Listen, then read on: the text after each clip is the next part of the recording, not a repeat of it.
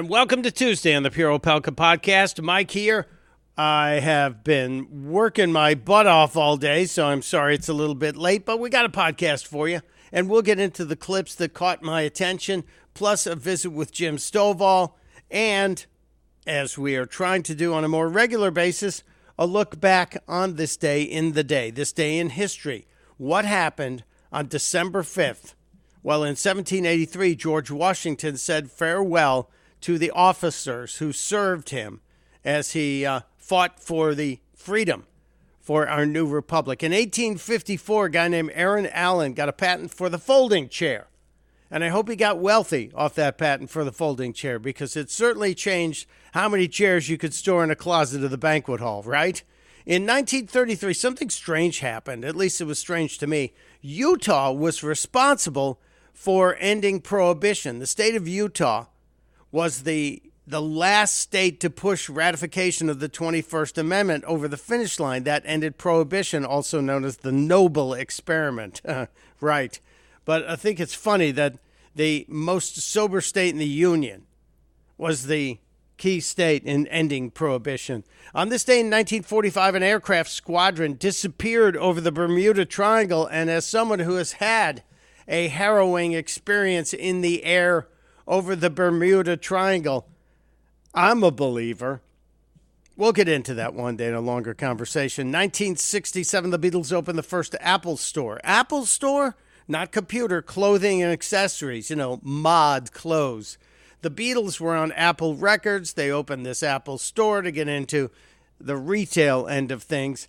It was an instant hit and then fell off a cliff. Nobody wanted to buy the Beatles clothing at the Apple store, and at the end of the next summer it closed. In 1974, while we're still in England, the final new episode of Monty Python's Flying Circus appeared on the BBC. It still shapes my comedy to this day. And in 1997, you remember the name Latrell Sprewell? The NBA suspended Sprewell for attacking his coach. It was a crazy moment. I remember that very clearly. All right, let's get into the news, because there's just a whole bunch of news. There's still some follow-up on what we talked about yesterday with Joe Biden and Hunter Biden, and James Comer and his committee releasing the statement regarding the direct payments to Joe Biden, which pretty much show you that Joe knew what Hunter was up to. At least that's what it says to me. Now, will that make a difference? I don't know. Karine Jean-Pierre ended the presser yesterday when she was actually asked about the Comey announcement, the Comer announcement. Comey, that's the old James Comey. Where am I going? Back in time?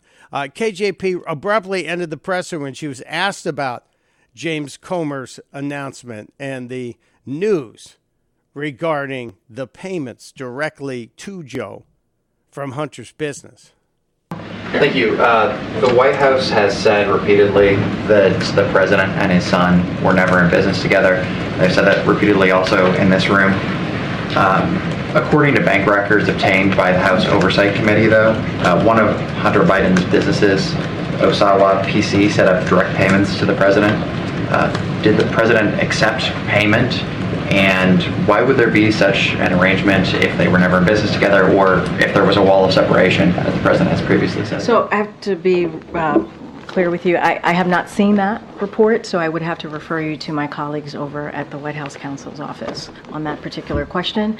All right, everyone. See some of you in Boston or on Wednesday. Gotta go. Gotta get out of here. Nothing to see here. I know nothing about that. Well, I remember when Joe was campaigning against Donald Trump, and he was asked repeatedly about Hunter's business. Repeatedly. And he had some pretty strong denials about it. Hunter said the only thing you said to him was, quote, "I hope you know what you're doing." That's exactly right. He's a grown man. What I meant by that is, I hope you thought this through. I hope you know exactly what you're doing here. Meaning what? That's all I meant. Nothing more than that, because I've never discussed my business or their business, my sons or daughters, and I've never discussed them, because they know where I have to do my job, and that's it, and they have to make their own judgments. Do you understand people say, Joe Biden, he's an experienced politician, statesman, knows the issues of Ukraine. Why didn't he just say to his son, this is one to take a pass on, it may not look good? He was already on the board, and he's a grown man. And it turns out he did not do a single thing wrong, as everybody's investigated. Sure. Nothing to see here. Keep going. Yeah. I remember when Joe was asked about it after Donald Trump kept bringing it up. Mr. Biden, if I can, Sure. Questions and controversy continues today about Hunter Biden, your son's. There is no controversy about my overseer son. dealing It's just all a lie. questions. It's a flat lie because the president has nothing else to run on. If you notice, while American people are talking about what's happening to their families, he has no plan. In the debate, he has no plan. Everything from the Wall Street Journal, every other major news outlet has said what he's saying is simply not true about my son. Okay. Yeah, sure. Well, we also had the FBI director being grilled today in the Senate about, why didn't we pursue the investigation? Why didn't the FBI look further into this? Ted Cruz, in fact, got quite heated, got quite tense with the FBI director about the lack of investigation into Hunter Biden and his business. Is the FBI, do they make a routine practice of allowing partisan political optics to prevent investigating serious evidence of corruption?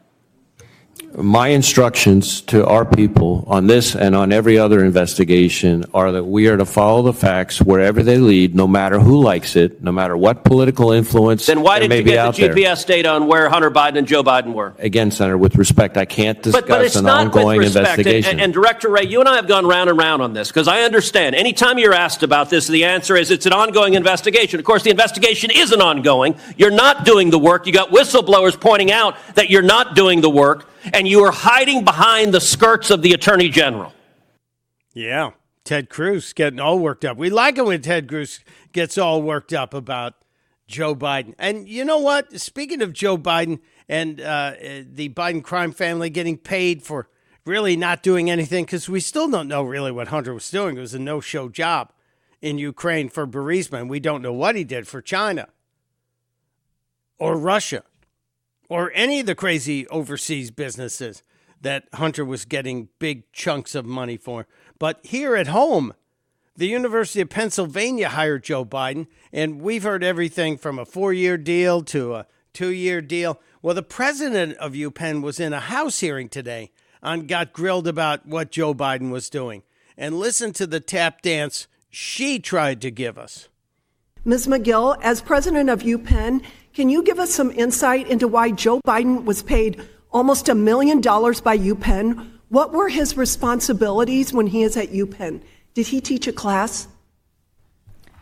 I appreciate the question. President Biden was a professor of practice at University of Pennsylvania for a little over 2 years. My understanding is that his salary was $400,000 a year. We also had Mr. Jeb Bush as a professor of practice at University of Pennsylvania. President Biden had a wide variety of obligations. He was in What many obligations different classes. exactly did he have? He held seminars. He was in many different classes. He interacted with thousands of students over the time he was there. Mm-hmm. He invited speakers. The goal of the center was to enhance For $400,000, anonymous Chinese donations poured into UPenn after your university hired Joe Biden, and he appeared to have a no-show job. Yeah, no-show job, which is why, Joe's probably such a big union guy. He's big on the no-show jobs. $400,000 a year, too. Invite speakers. I'd like that job, Penn. Very interesting. It seems like all of the sketchy activity around the Bidens are starting to be exposed. And even the people of Joe's old hometown of Scranton, Pennsylvania, appear to be souring on him. I think Fox took a camera to the streets of Scranton. Now, they're not going to find a whole lot of love for Joe in their edits, but I did think this was kind of surprising when you hear the variety of people who just aren't happy about Joe Biden trying to claim Scranton, Pennsylvania as his hometown. My opinion is he praises here, but I don't think he actually grew up here technically, so he uses that as that he cares about us. Tougher for people, So how could he be seeing it through our eyes? I'm a registered Democrat, but I'm not happy. I think he's the worst president we ever had, to be honest with you. But no, I'm not. This economy sucks. I mean, everything's going up except, paychecks. I just think the economy sucks. Yeah, there you go. The people of Scranton have spoken. Now we're still over 330 days away from an election, so we'll see what happens. We will see what happens.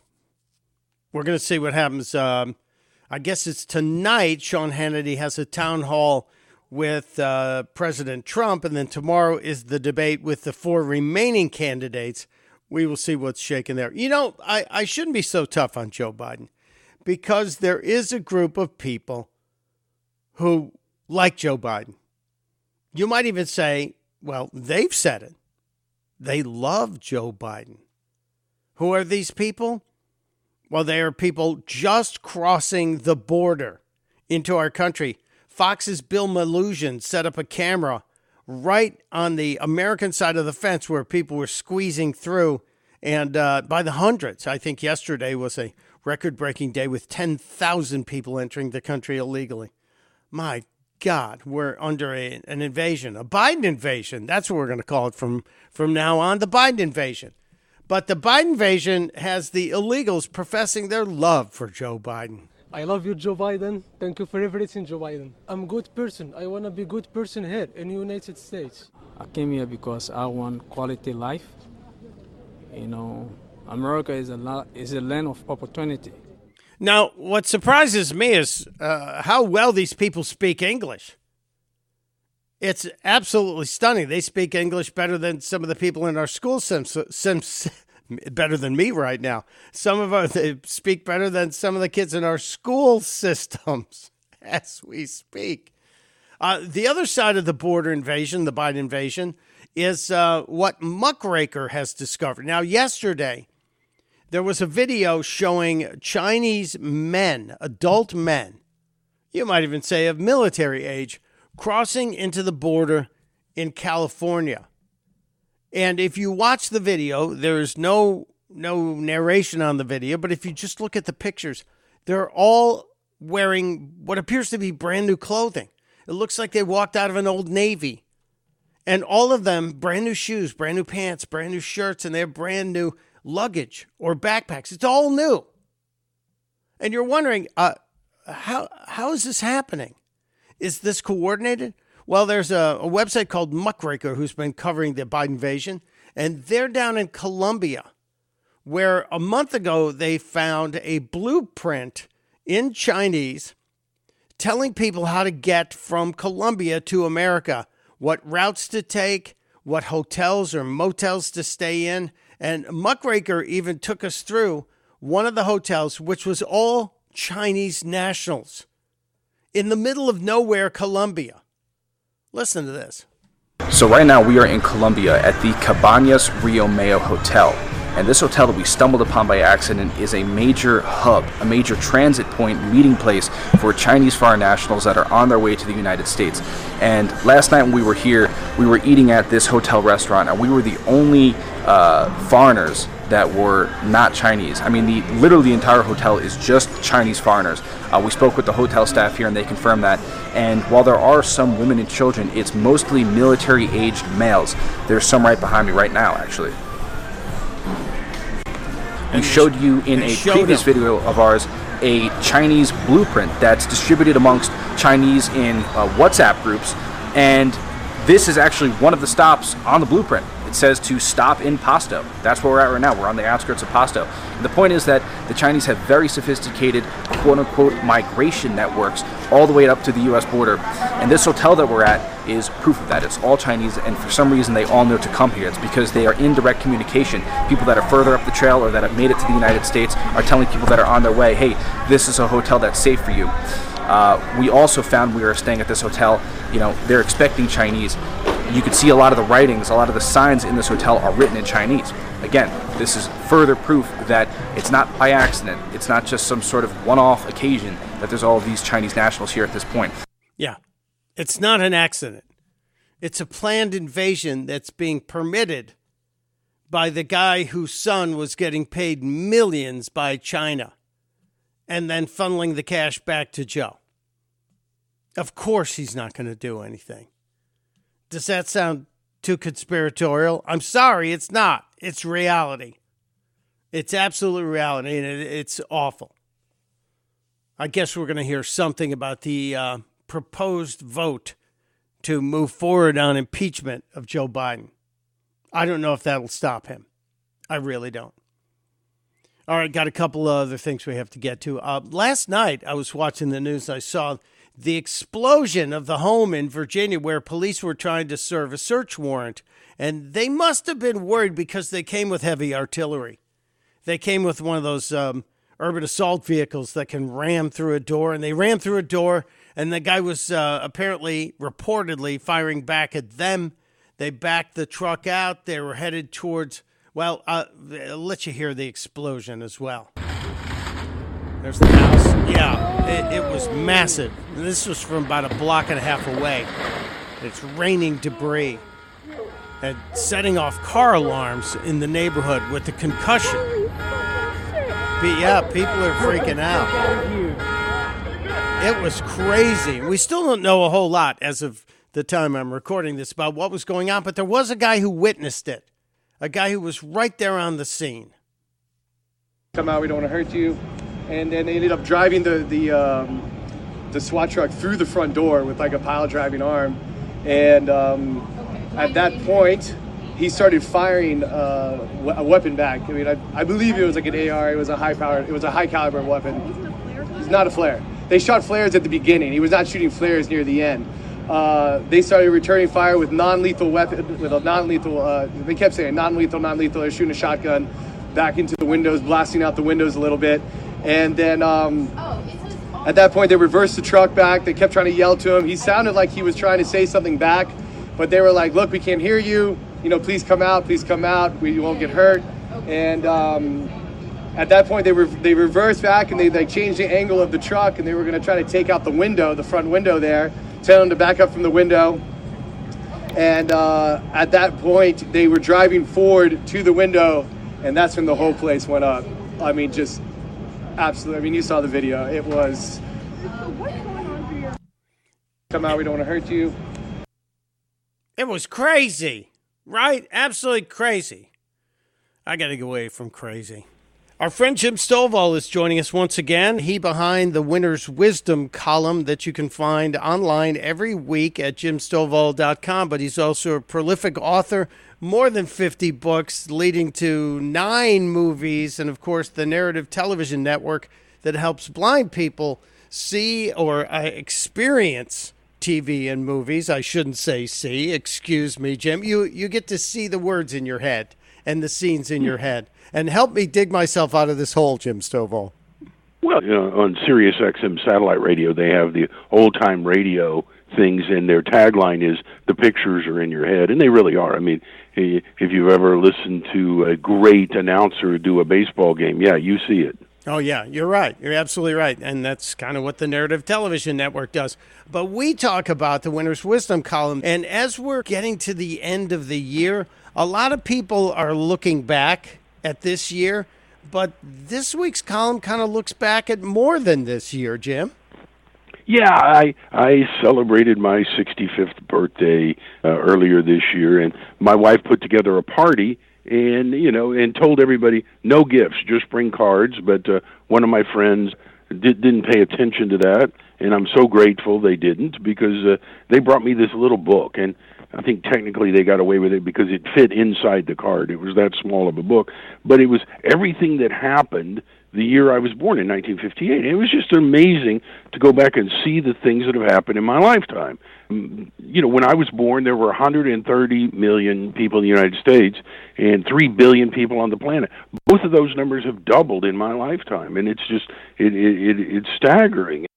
The year I was born, tuition at Harvard was $1,000 a year, and gasoline was 24 cents, and the average home was $11,000, and the average income was $4,000. So you can kind of feel where you fit into that whole deal, and there's so many things that happen. I mean, the year I was born, Michael Jackson and Madonna were born that year. So there's an interesting dynamic there. I don't know what to think about that. And it went down into sports, and that was the year the Dodgers left for L.A., which ruined Brooklyn, according to so many people. And that's the year Tommy Bolt won the U.S. Open golf tournament at Southern Hills Country Club, and that was so ironic because that's where we were holding my 65th birthday party. So, we were sitting right there in the middle of this history. So it's just fun to see what has happened in your life. So if you ever want something fun for yourself, or you're struggling for what should I get someone for their birthday, these things of like, here's all the things that happened the year you were born are really amazing. And I think it's important for us to understand how far we've come. I mean, you talk about some of the accomplishments. You talk about some of the people who were born the same year you were born. I look back at things like, okay, the year I was born, which is just one before you, Jim Stovall, I got here a little bit ahead of you. Not that I've caught up to you yet, but Elvis Presley bought Graceland the year I was born. Wow. And you look back and you say, wow, and then you see that the Soviets kind of freaked us out and put a satellite in orbit the year I was born. And Eisenhower and Nixon were starting their second term. And then you look at where we are today in terms of culture and entertainment and technology. And in fact, most of us hold in our hands with our cell phones more technology than pretty much existed in the highest tech lab in America at that time. And I think it gives us not only pause to look at all the great accomplishments, but to see how far we've come. And I always wonder, okay, what's next? Yeah, I think, and if anything, it's accelerating. I read a great book recently. It's entitled What's Our Problem? And it's about all the conflicts we have and the divisiveness and everything. But one of the things it says, it's an evolutionary problem because the connectivity has got us together so much. And this thing goes back over 100,000 years of human existence. And if you made a giant book with 1,000 pages in it, virtually everything we know has happened on the last 2 pages, and most of it is on the last page of this 1,000-year or 1,000-page book. And it's just, you got to realize, I mean, even things we think of as old and established, they're just the blink of an eye.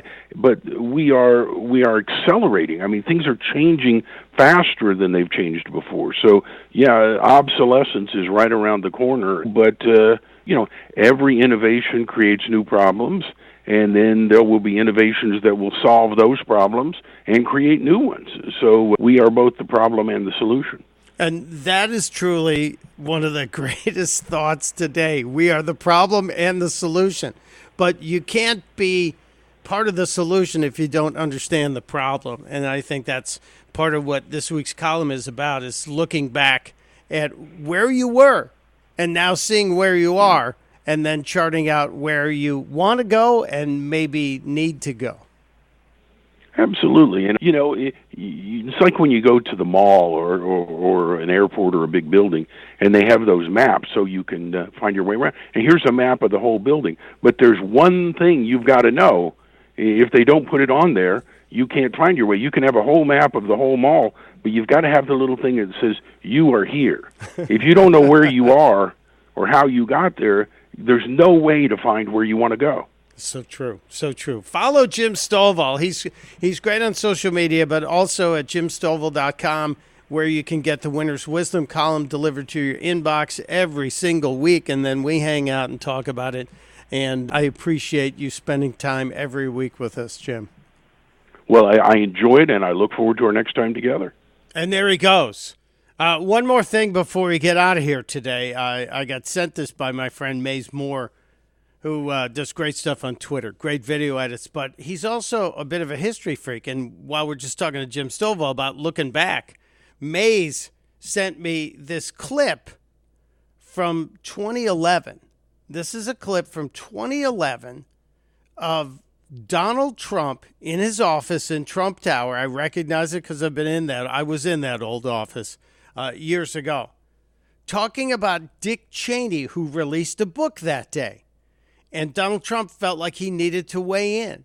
And I just wonder if this statement from 2011, 12 years ago, is part of the reason Liz Cheney is so angry and vindictive, and even talking about a third-party run. Seriously, she is. That's not going to happen. But check this out. From 2011, Donald Trump on Dick Cheney's book. I didn't like Cheney when he was a vice president. I don't like him now. And I don't like people that rat out everybody like he's doing in the book. I'm sure it'll be a bestseller, but isn't it a shame? Here's a guy that did a rotten job as vice president. Nobody liked him. Tremendous divisiveness. And he's going to make a lot of money on the book. I won't be reading it. Yeah, Donald Trump dropping a hammer on Dick Cheney when his book came out. I got to believe that this is part of Liz Cheney's vindictive reasoning. It's so infuriating. All right, I'm taking a break. Till tomorrow. We'll get after it tomorrow. I think Dr. Royson's joining us for a Wellness Wednesday. Till next time, testudo, my friends. Testudo.